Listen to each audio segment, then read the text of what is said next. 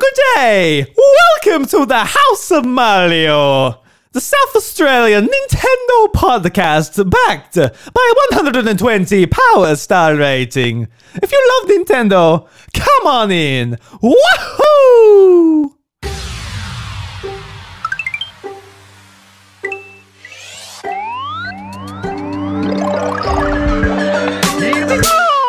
G'day everybody and welcome to the House of Mario, the South Australian Nintendo podcast that is backed by a 120 Power Star rating. I'm your host Drew Agnew and the doors to episode 254 are open. Hope you're going well, hope you're having a fantastic day wherever and whenever you're checking out the show. And this episode, it was very nice to be introduced by Super Mario himself. He finally swung around the house to make sure we're looking after things. But I think he's quite happy with how things are going. But look, I can't lie. That actually wasn't Super Mario. Now that I'm on video, I can't do little funny tricks like that. And have you guys believed them? Because believe it or not, that actually was me. I was doing the voice of Super Mario. He did, in fact, not come to the House of Mario.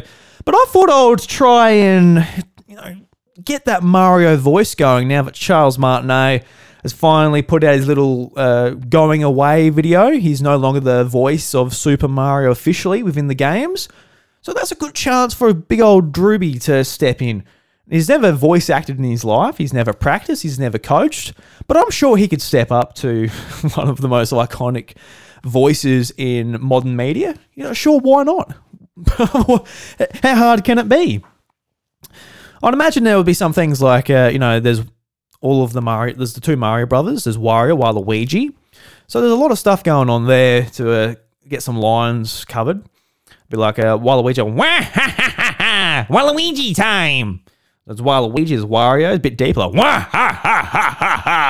Wario. I don't have Luigi. Luigi's one of the characters which I haven't really thought about that much. Be like, no. we got to practice our Luigi. But look, I'll get there. I'll be the voice of Mario one day. Don't you worry about that. From humble beginnings here at the House of Mario, all the way to the big end itself. But in all seriousness, just a massive respect to Charles Martinet for just his legacy he's laid out over the decades of voicing the character. That iconic voice come from his head. And who knows if Mario would be where it is today, just with how recognizable that voice is. Because all of the sound effects, the theme, everything from the first game was just so iconic. And then going into the 3D era with Mario 64, it was just brought into a brand new light through his voice. So just, Charles Martinet's done a lot for the gaming industry and Nintendo as we know it today. So big shout out to him. I'm glad that he's an ambassador. He's going to be doing his thing from now on. Gets to go around to conventions and get paid to sign autographs and all that type of thing.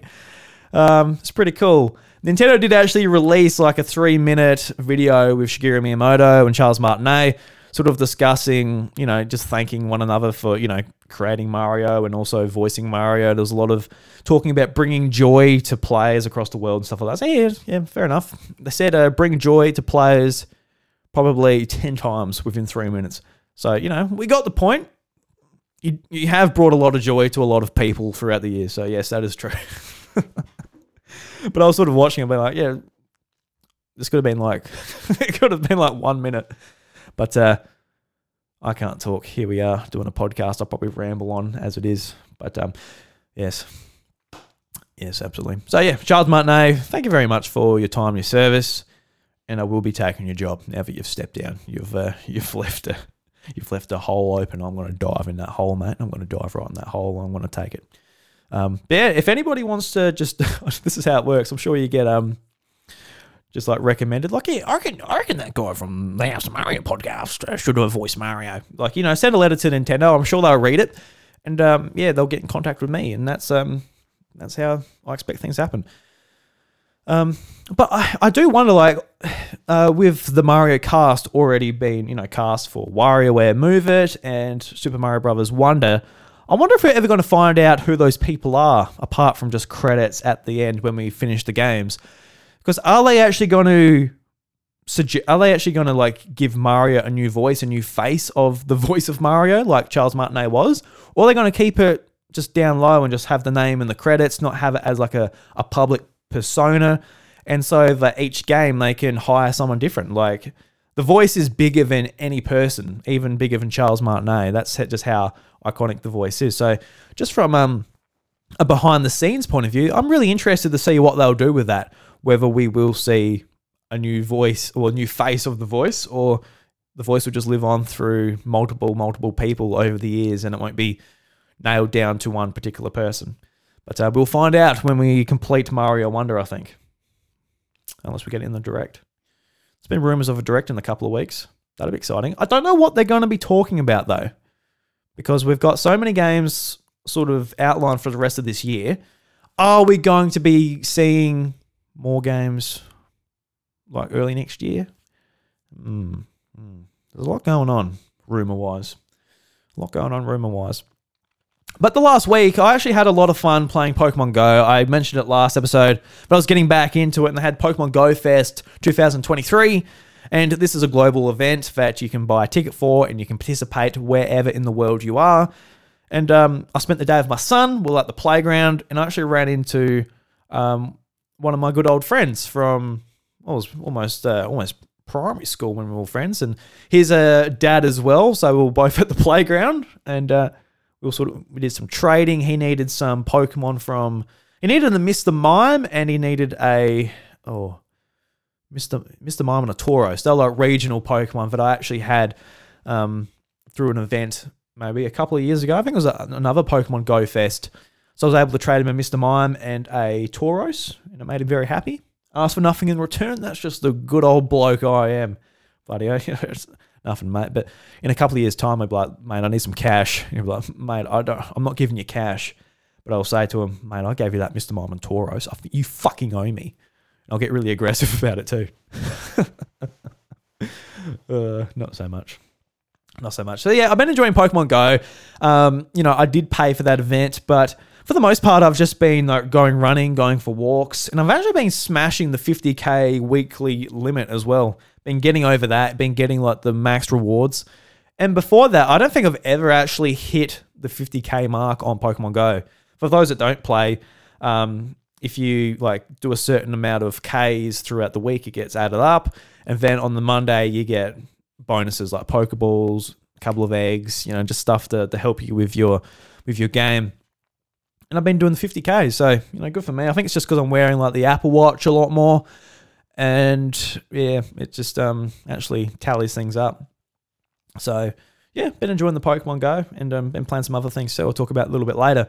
But I want to jump into the Super Mario Bros. Nintendo Direct. It's 15 minutes of telling us what's going on in this brand new 2D Mario game, and it looks awesome. I don't even mean to say the pun, but they actually picked a really suitable word for the game they're making.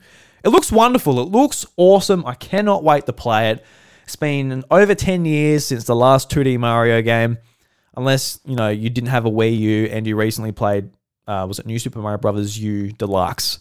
But, for the most part, if you've been playing every Nintendo console, you bought the Wii U, you suffered through it. It's been 10 years since the last 2D Mario game, and we've been waiting for a long time for a shake-up, something new, and this certainly looks like it. In some ways, though, when I look at it, it looks very similar to New Super Mario Bros. U, but it's only when you look closely at the characters, everything just looks so much more animated, detailed, and just the whole sort of every character's animation and personality that just exudes out of them. It looks awesome. I cannot wait to play some of these characters. One of the things that actually impressed me the most was actually like the selection of characters that you have access to. I love that you have Daisy and Peach in there, and obviously you got Mario and what's his name? Luigi, the brother nobody cares about. Of course, no one cares about Luigi. No one cares about Luigi's Mansion or any of those games. It's very overlooked. And the couple of colors of Toads and Toadette. I think that's awesome that you can play as them. But I was super excited when I saw Yoshi, and just the fact that he is I guess like the young kid's character. He's invincible, can't die unless he falls off a cliff or falls in lava, that type of thing. And I got to admit, I was really disappointed because when I saw Yoshi, I'm like, yes, I'm playing as him. That is the character I will be playing as, because no matter how many characters they add to Mario Kart or any of these other games, I will be 100% playing Yoshi. But man, it's a little bit heartbreaking just that, Yoshi's the character. So maybe my son, when he's old enough, he can play as Yoshi. But me at 29 years old, I can't play as Yoshi. What will people think? It's like, Drew, are you playing the character that can't die? But yeah, I am. I just want to see Yoshi jump around. I want to play as a Yoshi rather than another Yoshi. Like, that is the type of revolution I'm looking for when it comes to 2D Mario. Yoshi on Yoshi action. Not in the sick way, just the cool, cute way. You know what I mean? But in all seriousness, one of the parts I was so excited about was when Yoshi swallowed an enemy. And usually in like Yoshi's Island and stuff like that, his cheeks blow up and he's just got his mouth full. But in this game, he's like bottom lip went over his nose. I'm like, whoa. It looked so cute. It looks really awesome. So I'm looking forward to playing a couple of levels as Yoshi. Nabbit looks pretty cool too. How he brought out his hat, he could float down, and Yoshi had his flutter kick like he does from Yoshi's Island. But the other characters as well, just like they can use power-ups, have access to Wonder Seeds, and all of that too. And the power-ups look awesome. The elephant fruit looks wonderful.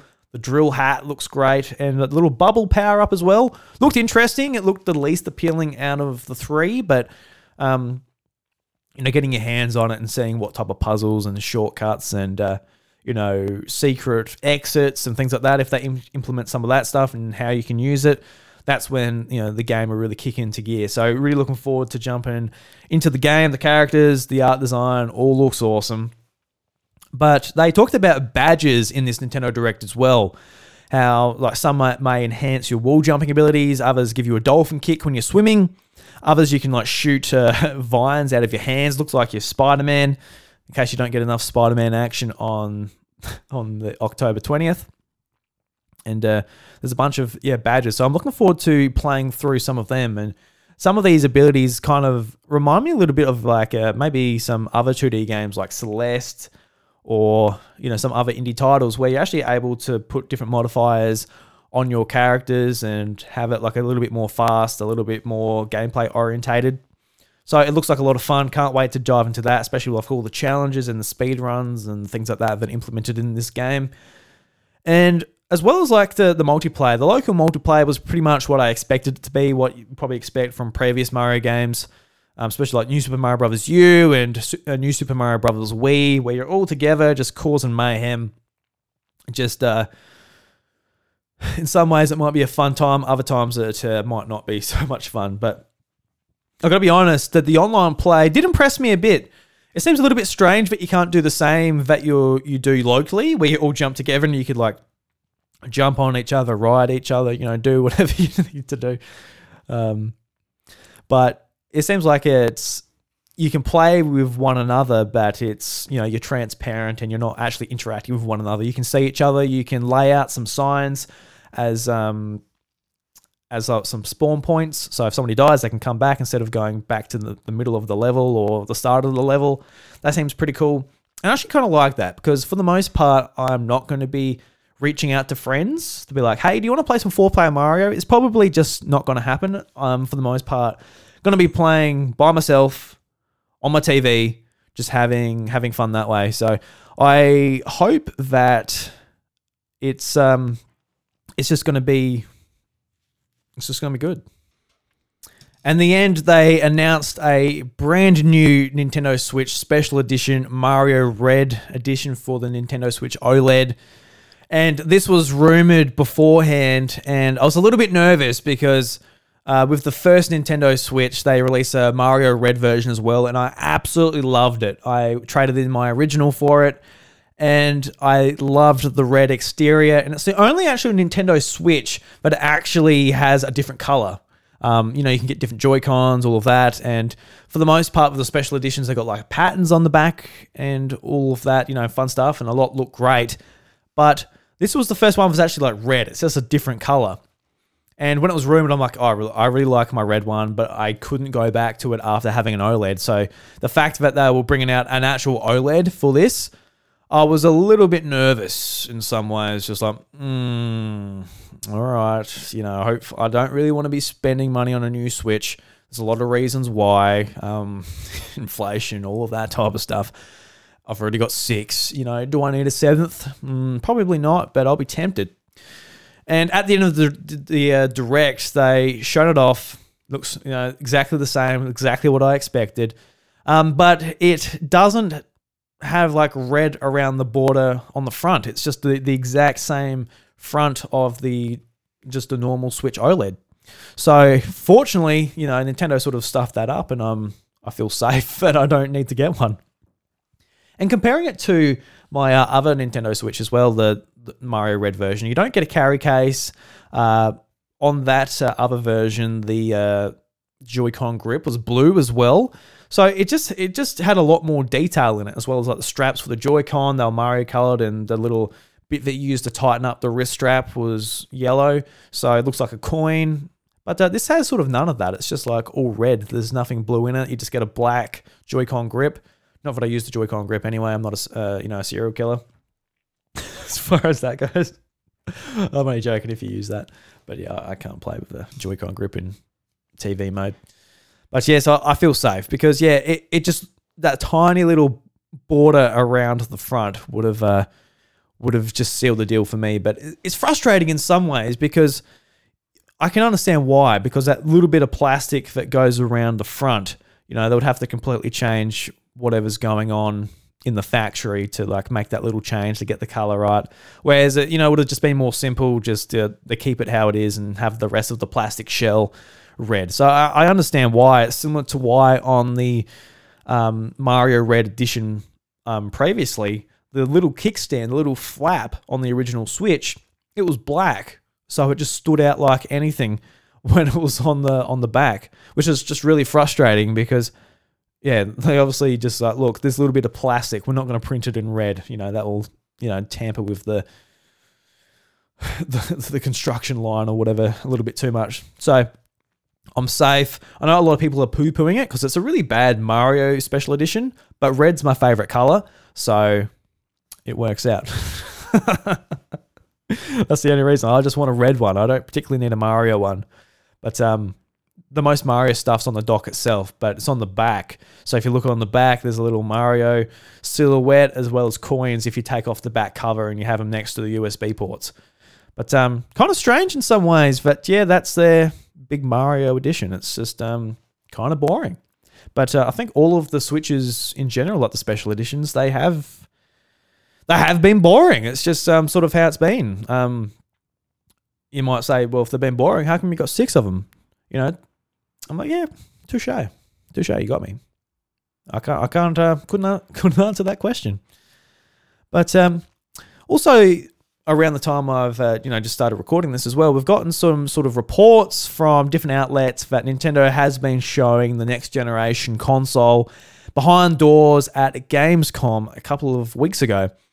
And, in some ways it makes sense. There's no real sort of place developers gather, like in that type of mass like there were before. I think E3 would have been that typical place within the States and, everyone's coming together. But now E3 out the window and Summer Game Fest as well, not being quite as big, maybe not drawing in quite as many developers and publishers. I think Gamescom actually sounds like a pretty suitable place for it, especially the fact that, Nintendo was there.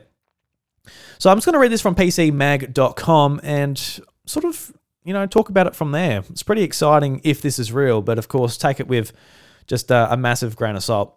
So the article reads, Nintendo is ready to start showing developers Switch 2 hardware and is using a modified version of The Legend of Zelda Breath of the Wild to demonstrate what the new console can do. As Eurogamer reports, during Gamescom last month in Lorraine, Nintendo held meetings with game developers and publishers behind closed doors. Prototype Switch 2 hardware was used to run Breath of the Wild, We already know how good the game can look thanks to PC emulation, as well as a number of tech demos. No details have been shared as to how capable the new hybrid console is, but the meetings are a clear sign that Nintendo is preparing for a launch. We're not expecting the Switch 2 to launch this year, but earlier rather than later in 2024 seems likely now. For reference, the Switch launched in March 3rd in 2017, which was a Friday. The equivalent in 2024 would either be March 1st or March 8th. Nintendo certainly isn't done with the original Switch just yet, and is hoping to keep strong sales for the rest of the year. Alongside the limited edition Mario Red console, we have Super Mario Bros. Wonder, Luigi's Mansion 2, and a new Princess Peach game to look forward to. Anyone currently enjoying The Legend of Zelda Tears of the Kingdom may be disappointed to discover Nintendo isn't releasing any DLC for the game. However, a new Zelda game is planned and is clearly being released for Switch 2. Perhaps we'll get a re-release upgrade for Breath of the Wild on the new console. So a bit of conjecture at the end there. But yeah, we got some sort of interesting things. I don't think... it's nothing that actually tells us, like, this is what it's going to be called, this is what it's going to be when it's going to come out. There's a lot of sort of guesswork to come out. I can tell everybody right now, I did not get access behind closed doors at Gamescom, but I can tell you right now, it will not come out in March next year. It will come out the earliest, mid-year, or it will be like a holiday item, much like you would expect from a traditional console launch. And the reason that is because with the launch of the Switch, they were in a completely different place. Nintendo was no longer producing Wii U's since for 3 months at that point. They stopped producing Wii U's at the end of 2016, and going into 2017, they were putting all their eggs into the Switch basket. And, if that worked, it worked. If it didn't, Nintendo would look very different today as it currently does. But they're still trying to push Switches. They've got Mario Wonder. They've got Mario RPG. They've got, what's it called? WarioWare. That game I'm really looking forward to. They've got a bunch of stuff coming out. They're going to be pushing Switches really hard over the holiday season. I think it would be a massive mistake to, try and push Switch and get new audiences into the console and then just hit them with a 1-2 punch, being like, all right, you just got a Switch for Christmas and there's another one out. Like, that'll be pretty rough. And so, yeah, we're definitely, probably, maybe, not going to get Switch 2 in March. But I can see, a little bit more time in between that. Say, if they want to release the next console a little bit earlier, so, all the hardcore adopters buy it, they can still produce more for the holiday season. And then going into the holiday season, they've got it in hardcore people's hands that can push it and basically word of mouth advertise it to other people leading into Christmas, rather than just being the very start, during the Christmas rush when everyone's going to get presents and things like that. So, yeah. So I would expect earliest June, mid-year, and I think a September launch pretty much this time next year would be a perfect time. Get it out a little bit earlier. Don't just do the big holiday Black Friday rush. Don't jump into that, but try and get it out a little bit earlier. But it depends where they are as far as, getting it together and getting launch games ready. And there's a lot of factors coming into it. I think as long as they have a heavy hitting game and the OS and that doesn't crash, we'll be getting it, hopefully get it out that little bit earlier before Christmas. But it's interesting that a lot of reports are reporting that it's extremely powerful. It's capable of ray tracing, and it's got PS5 comparable graphics, and there's a lot of things where I'm like, whoa, don't get too ahead of yourself. That sounds a little bit ridiculous. The size of a PC to run that type of spec, the size of a PlayStation 5, the size of an Xbox Series S, even. Getting that to a handheld would be very impressive, even comparing it to my Asus ROG Ally. That's a thick boy, but it's also not pumping out PlayStation 5 comparable graphics. It's not pumping out, all that type of thing. And so it'll be interesting to see if that's true, if people are just, exaggerating it a little bit, or if that's true, that is exciting. Because from Nintendo's perspective, when you look at the Switch, it's a massive success. Their games are selling bonkers. Just how well their games are selling, it's so impressive. From Mario Kart, Super Smash Brothers, all the Pokemon games, they're all smashing over 20 million each, which is absolutely crazy. But when you look at their profits compared to PlayStation, Apple, especially Apple's, with the App Store, it's just absolutely nuts. But, they're not making as much money because a lot of third-party games are not on Switch. Obviously, the indie games are great. That's where I love playing my indie titles. But, all of the big hitting games this year, whether it's from, Jedi Survivor, whether it's from Street Fighter 6, and there's a lot of games like that, just the multi-platform games that aren't on a Nintendo console. So while Nintendo aren't really all that worried about power, they may really want all of those games on their platform. So people are engaged and spending money. They're getting the 30% rip, and that's what they see moving forward. Because with Nintendo's position in the market now, I don't think they'll keep going how they are now. They'll keep the hybrid model. I think people want that. I want that, that's for sure. But they also want to sort of step it up and I think take a little bit more away or just step into what PlayStation and Xbox doing a little bit more. Obviously not fully, but they do want more of those games on their platform that people are playing. And I think it's just a given as well, even if it's not super powerful and it's more comparable to a PlayStation 4. Just think about how many more games that next console has access to over the last 10 years of those other platforms, where stuff like Elden Ring had a PlayStation 4 version as well as PS5 version. And we're also seeing Jedi Survivor get a PlayStation 4 version. It's being ported backwards.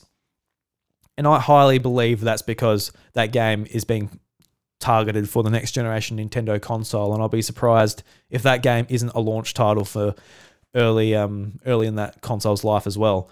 It is interesting, that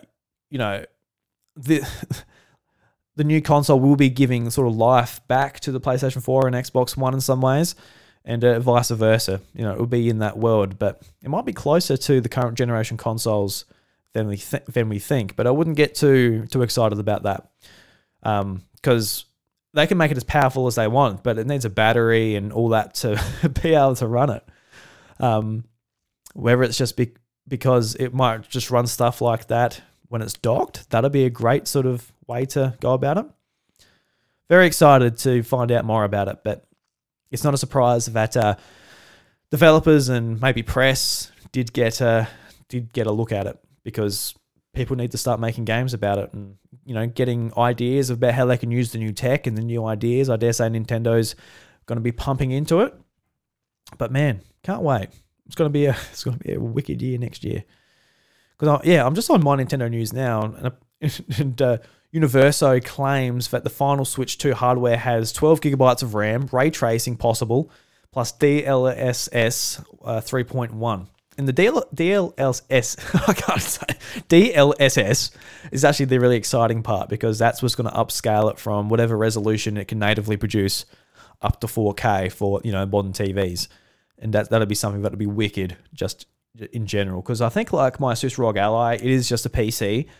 And when it is performing 4K on a TV, when you plug it in for a USB-C, it is producing that 4K itself. And, it's not great on the battery. It's not great on performance for, everything else that's going on when it comes to frame rate and graphical fidelity. So DLSS is a great thing if it has it.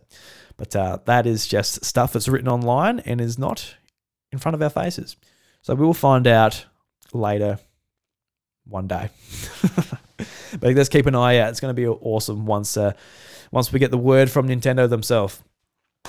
So let's jump into some housekeeping before we continue on with the show. I just wanted you guys to go and check out youtube.com/iDruby, where you can support the show. You can subscribe. You can do all that type of stuff. Just do what you do on YouTube. It is what it is. I'm actually at 199 subscribers. So if anybody hasn't, get me to 200. I just need one more. Just one more cheeky little subscriber. That's all I need.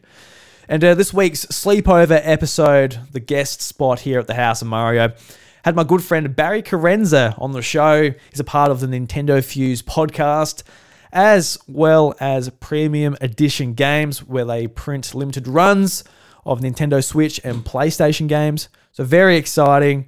And we talked for 3 hours, a bunch of things. He's just had his little baby boy. So we talked a lot about being a dad, and he's very knowledgeable about JRPGs and all of that stuff too. We talked about so much. There's a lot in that 3 hours. So please go and check out the episode and support Barry for giving his time and his energy to the show. I really do appreciate it. So absolutely. All right, so this is, I got a bit of an update to my 2023 gaming challenge, and I finished 2 games since last episode. The first game being Stray Gods, a role-playing musical. And this is a game that when I heard about it, I think I was listening to Kind of Funny Games Daily, their news show at the time, and they brought it up, and I'm like, that game sounds really cool. Hadn't actually seen any screenshots, but I just heard the idea about a game that is a musical and you're making decisions and that's affecting the songs and the outcome of the story as you go along. And I'm like, fantastic. That's on my radar and it's coming to Switch. I'm bloody beautiful. Very nice. And it was only later on that I found out that it's an Australian-made game as well, right here in Melbourne. Not that I'm in Melbourne, but Melbourne's pretty close to me. Good old chill 5 hours away. Day trip away. Don't take too long. We'll be going there soon for PAX. And it's made by a studio called Summerfall Studios. And I'm like, very cool. So, it made me even more excited about it because the idea of just a really unique idea coming from Australia, always got a bit of a bias when it comes to Australian games. Our game sort of, industry is so small. So it's always nice to see our country putting out some nice creative flair into the world. But the idea of the game is that you're someone called Grace, and basically a god dies in front of you, and their sort of spirit goes into you, and you become a god. But the other gods in the realm, basically, they say to you, like, look, you're up for trial. You murdered that god. And you're like, bloody oath, I bloody did not murder that god, thank you very much. And all right, you've got a week. Prove it, get some evidence, bring it back. Well, maybe I will. So you go around different gods, and as you're interacting with them, sort of solving their problems as you're going through, you sort of work out that there's a lot of issues going on in this realm, not just the fact that this other god died and that you become a god. There's a lot more to it. So you go around sort of solving people's problems, and you do that through the art of music, obviously. Since it's a musical, God forbid you could just do whatever. Because your ability, now that you are a god, you can make other people sing. Just bring out their emotions through singing. And is that the best power to have? Maybe not. Especially since this other god died. She could have had a super strength or something to fight off the person that wanted to kill her. But no, she had that. But it makes for a good gameplay mechanic as you are going throughout the game, making choices, and they drastically impact the song and the story as you go along as well. And I really enjoyed it. It took me about 5 hours to complete, get to the end of the story. There's a bunch of different outcomes you can affect and trigger throughout the game. So I'm not sure how much the true ending can change. I think it basically ends up the same, but from what I understand, there's a different... there's like a character where I had a choice and you can just completely change their trajectory. So I'm like, I wonder what would have happened if I did this or I did that. Makes you sort of think sometimes. But I checked out the album on Apple Podcasts, and there's so many versions of every song because there's different choices you can make. But when I checked out the music and I was just listening to it just on the streaming service, I also noticed that like the music itself wasn't enough to draw me in. It wasn't like... For example, like The Greatest Showman, for example. That's my favorite movie. And I'm typically not even a musical person when it comes to like musical movies. But I love that soundtrack and I listen to it again and again and again. And I can basically relive the story through those songs. But in this one, they all kind of blend together. They sound kind of samey. And maybe that's just my taste in music as well. and that the actual game, just having the decisions and being able to interact with the game probably helped me enjoy it a bit more rather than just the music itself. That wasn't the main draw for me. But that's kind of the only negative I've got to go with it. It took me a little bit to get into the story as well. Just, after half an hour, I'm like, oh yeah, I'm sort of getting into it now, but it was sort of a slow burn to sort of understand what the hook was and why I wanted to work things out, what the truth was, all of that. So definitely a game I'd recommend if you're into something unique to support a developer that's trying new things. Definitely give this one a go. It's not really a cheap game. It's $45 Australian, so it's not just, it's not a throwaway amount of money. It's not $20 or $30.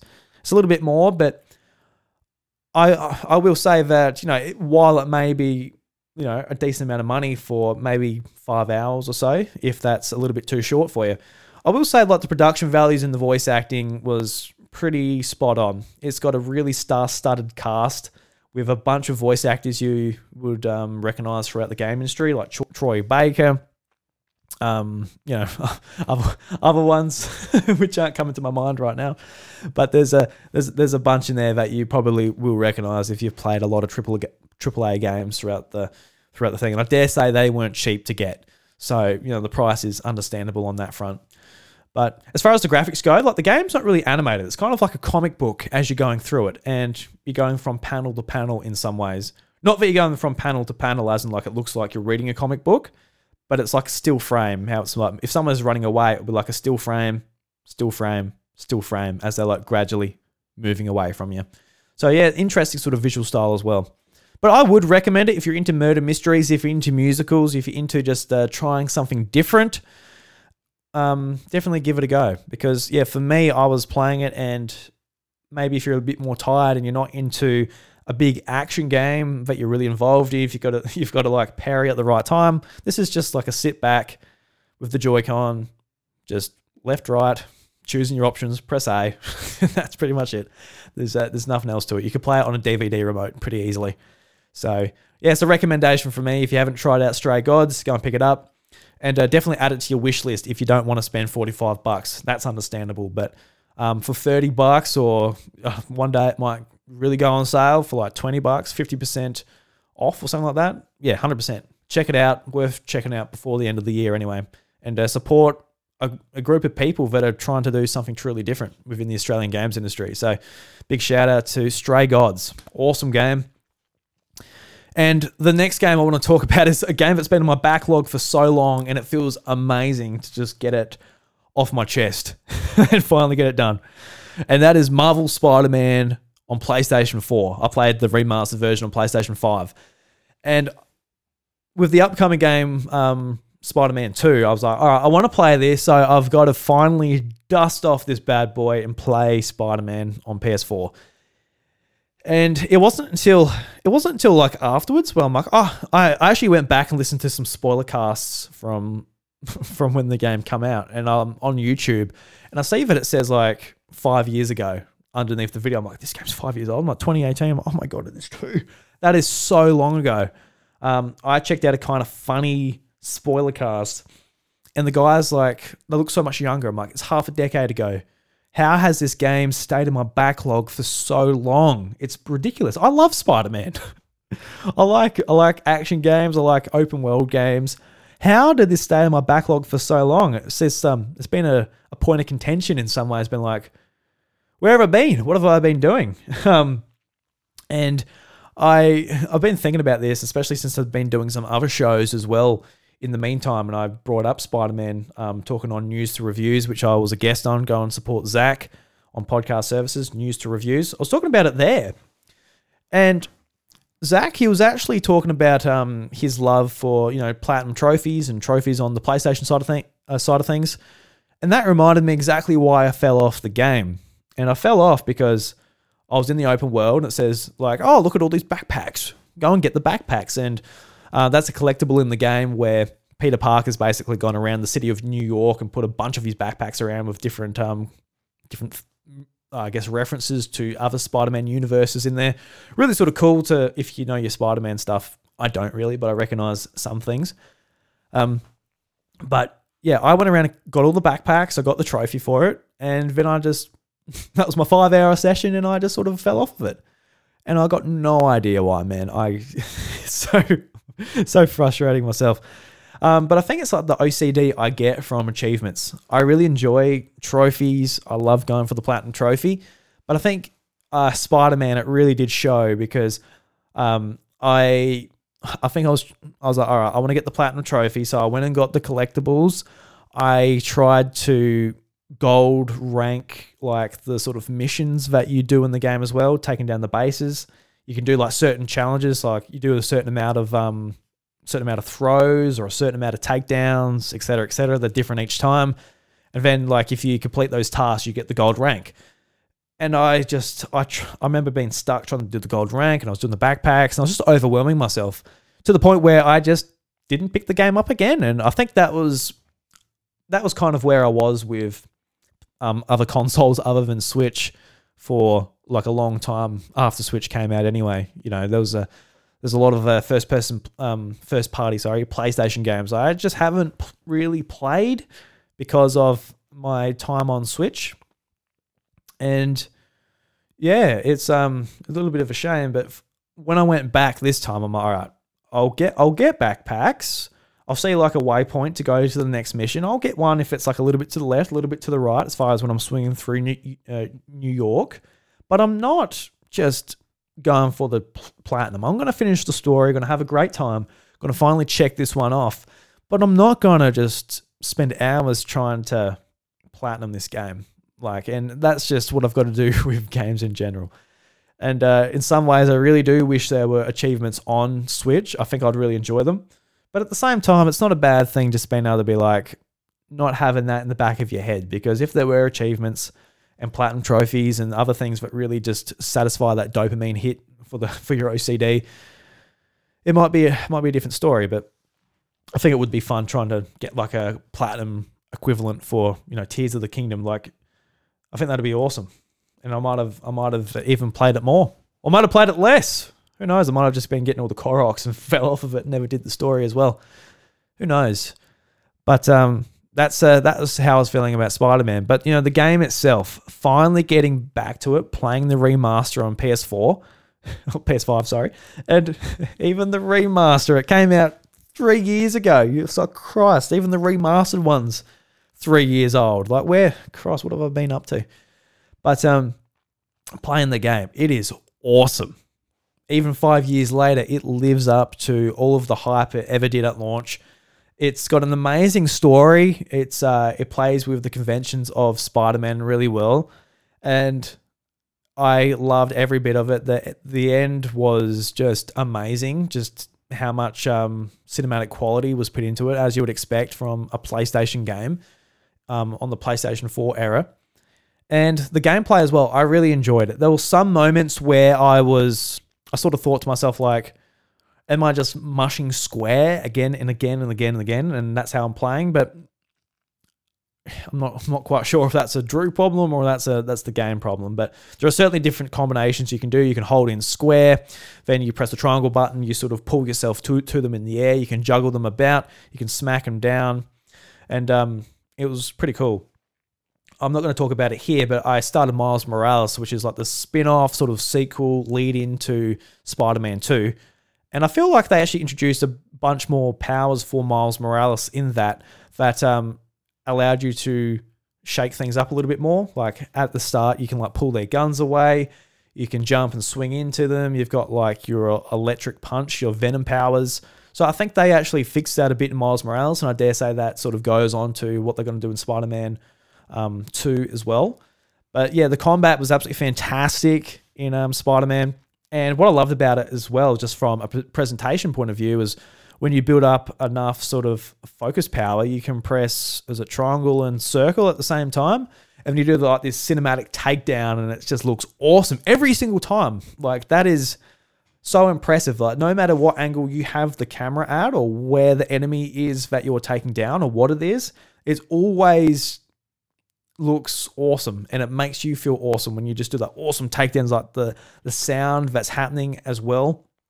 And when you take them down, it's just a really, really amazing time. So yeah, it was just so much fun to play. The web swinging is fantastic. It's really really impressive. So just the idea that was basically Insomniac's first take at a Spider-Man game. They did Sunset Overdrive on Xbox One, and a lot of that sort of mechanic translates really well into a Spider-Man game, just the traversal of the town and all of that. But they nailed the web swinging, they nailed like the running up buildings, and if you're sort of going over rooftops, he just automatically like does a little Spider-Man squirt and brings himself forward.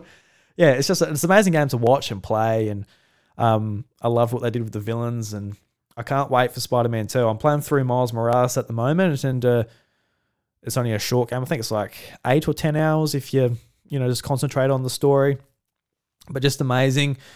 And I'm really looking forward to Spider-Man 2. I'm glad that I finally got this off the backlog, because to be honest, it's always one of those things in the back of your mind. Like, some people bring up Spider-Man, it's, oh, yeah, I've got to play that, don't I? Yeah, that's right. A little bit frustrating. Frustrate yourself sometimes. But yeah, October 20th with Mario Wonder and Spider-Man 2. Going to be awesome. And I'm almost prepared for it. So bloody look out. That's a good sort of segue into the Guru Geek Out. This is a tribute to my late friend Bobby Pauls, the Nintendo Guru, where I give a geek out and a shout out. And the geek out is actually just like the DualSense Edge controller for PlayStation 5. And I just want to give it a little bit of a shout out. It's a very expensive controller. It's a very whatever controller as far as battery life goes, but just the way it feels is fantastic. And I just want to sort of talk about the triggers on the DualSense Edge, how you can really sort of change the movement of them. So you can make them like a full press, like a normal controller on the PlayStation, or you can just dial it right down so it's like a little button press, like it is on the Nintendo Switch Pro controller.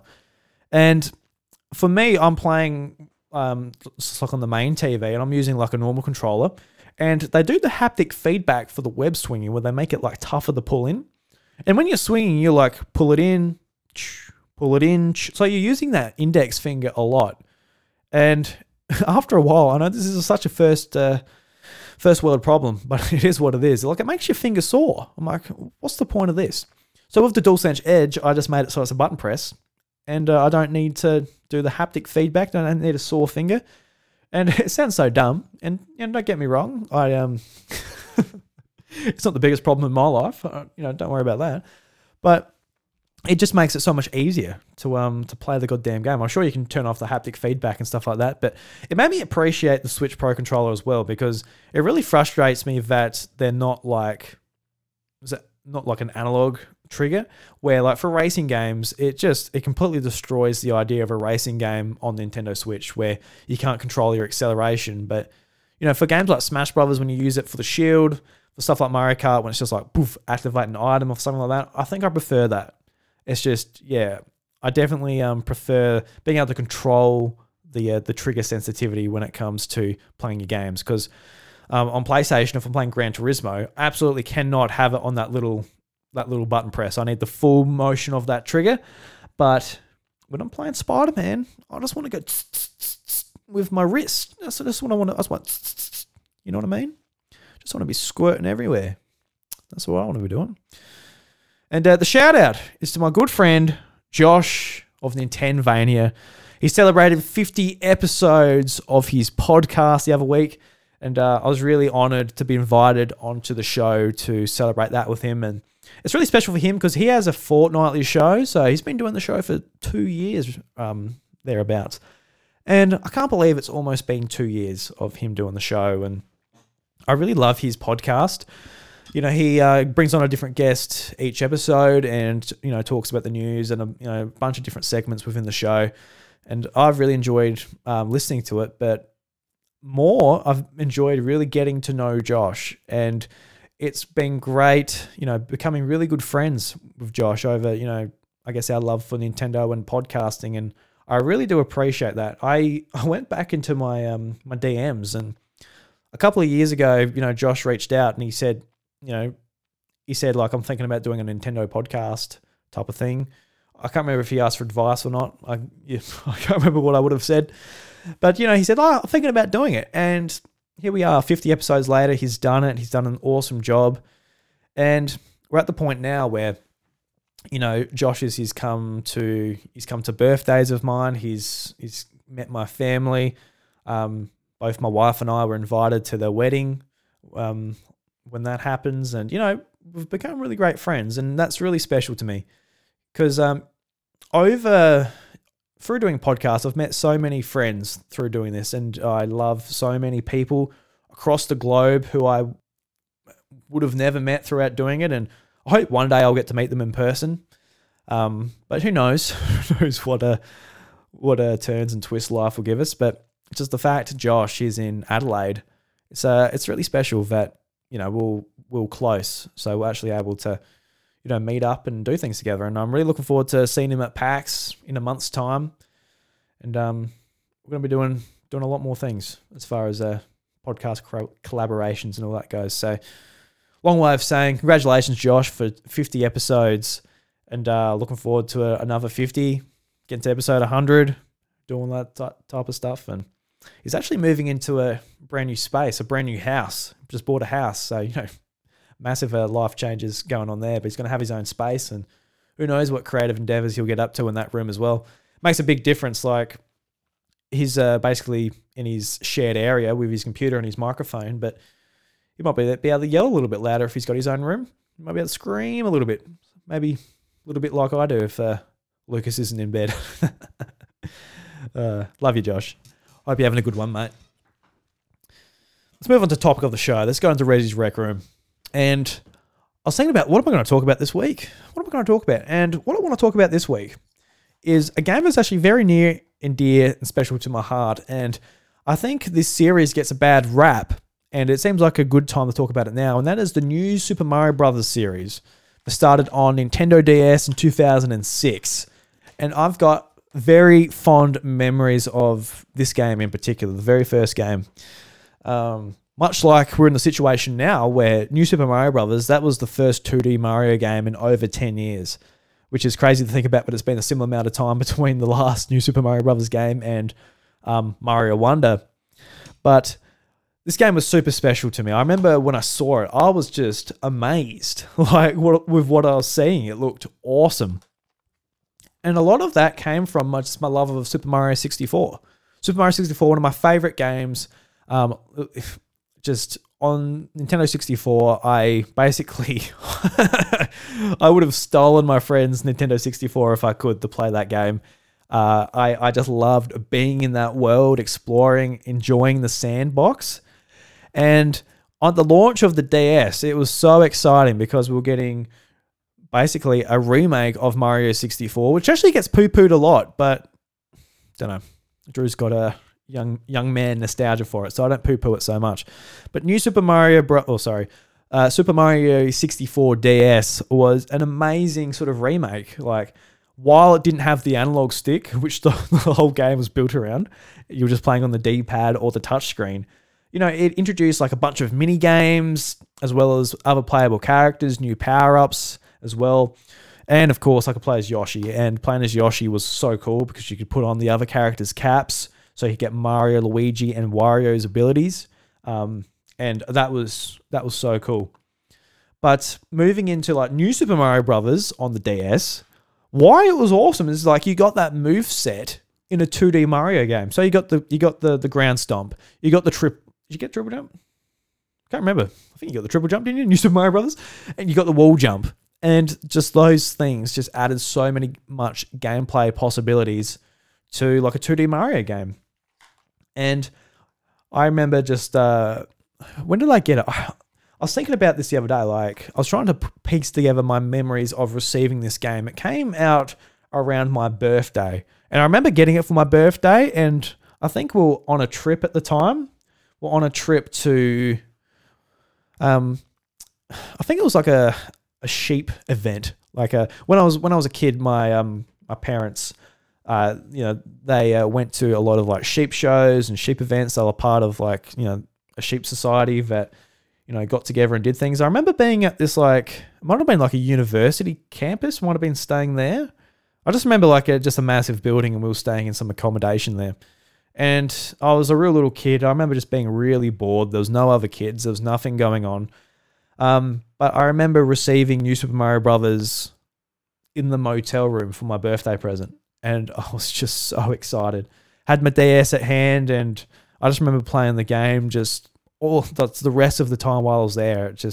It made a long weekend into a very short gaming weekend. And it was really, really fun just being able to finally jump in and experience those new mechanics in a 2D Mario game. And it might have even been... No, that's not true. It was probably the only second 2D Mario game that I owned. Like, I had Super Mario World on Game Boy Advance, but I can't remember if at that point I would have had Mario Brothers 3 on Virtual Console yet. I'm not sure if I would have played it anywhere else. So really, New Super Mario Brothers is like just a real cultural touchstone for me as far as Mario goes. And I love like the power-ups you get in it as well. There was obviously the giant mushroom where you turn into just a giant. You can run through the level. It's timed. And after a little bit of time, you go back down to normal size. As well as like a really fun item as well. I forgot what it was called. I don't know if this was Koopa Mario or whatever. But you turn to a Koopa. You got a blue shell on the back of you. And when you run, like you like withdraw into your shell. And then you can you bounce around and you can like jump while you're in the Koopa shell. It was so much fun being able to do that. And there was a multiplayer game as well. You could do DS download play, and you were able to.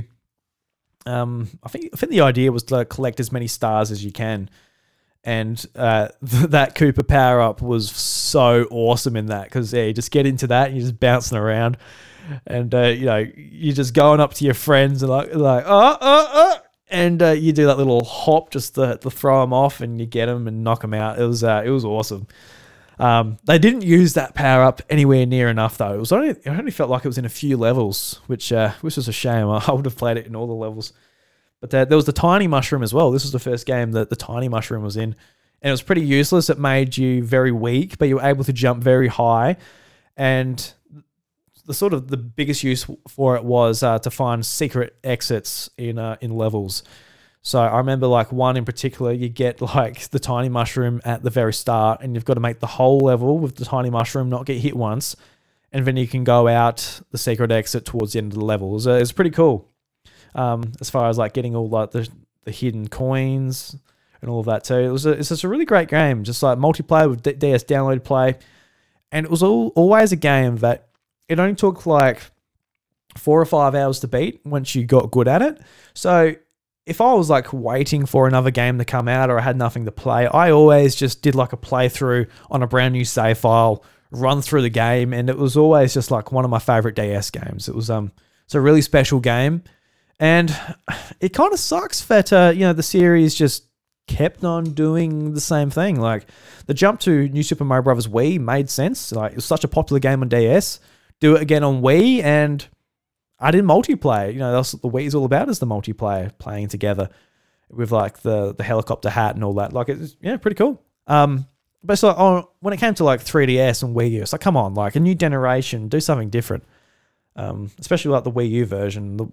It was a really good game, New Super Mario Bros. Wii, but it's just like it's pretty stale at this point. But where it started off with the new mechanics, the power-ups, the DS download play, it was awesome. It was really great.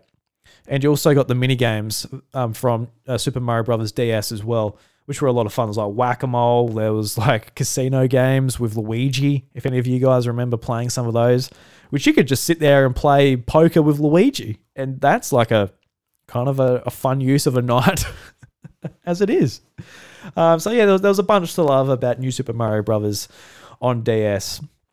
It's just a shame that the series went on forever, and I'm really glad that Nintendo is finally trying something a little bit differently when it comes to what they're doing with the series. So yes, New Super Mario Brothers, awesome game. I actually kind of want to go back and play it now. It's nice to go back to a system with a D-pad. Now that we don't have one on Switch, unless you're playing a Switch Lite, which Switch Lite has a good D-pad, so no complaints if you're playing on that. All right. So we got Doug Bowser's hot takes, and I actually didn't come up with a hot take to try and defend. So try and what about if I just say New Super Mario Brothers is better than Mario Wonder?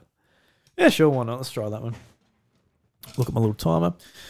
So yeah, anyway, let's try this one out. If you have any hot takes, you can send them to me at my email, Drew@thehouseofmario. You can also send me questions or topics you'd like me to cover on the show, or just have a chat with me.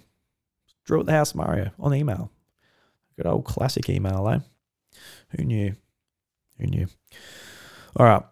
New Super Mario Brothers is better than New Super Mario... Well, I stuffed that one up. Let's try it again. New Super Mario Brothers... The New Super Mario Brothers series is better than Mario Wonder, and here's why.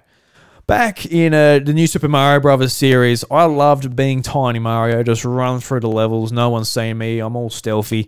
But in Mario Wonder, you play as a big bloody elephant, just blubbing about, smacking things, and barely fitting down warp pipes. What the hell's going on with that? I don't want to be playing as a little elephant. If I want to get big, I want to play as a big mushroom man. I want to just be giant Mario stomping through the level, not being a bloody zoo animal. It's bloody ridiculous. Yeah, no, I don't really defend it that well. But anyway, it was just off the top of my head. But anybody, guys, jeez Louise. Anyway, guys, thank you very much for listening to episode 254 of The House of Mario. You can reach me on YouTube and social media at iDrewby, and let me know what you thought of the episode with New Super Drew Brothers. Yes. So on social media, let me know what you thought of the show with the hashtag New Super Drew Brothers. But until next time, the doors to the House of Mario, they're closed. I'll catch you later. The House of Mario, a Nintendo podcast, is recorded in the southeast of South Australia. It is produced by me, Drew Agnew, and is supported by my kind and generous housemates at patreon.com/iDrewby. Call in for my behind-the-scenes podcast, secret recordings, and heaps good. The South Aussie take on a conversational show with my good friend Josh of Nintendvania. A huge shout out to the legends who support me at the iDrewby Patreon Megafeed tier or higher on Patreon, including Brendan Myers, Oliver Chaston, Samuel Hay, DJ, and Lemonade. Let's continue to make passionate Nintendo content as we climb the stairs to 300. Thank you.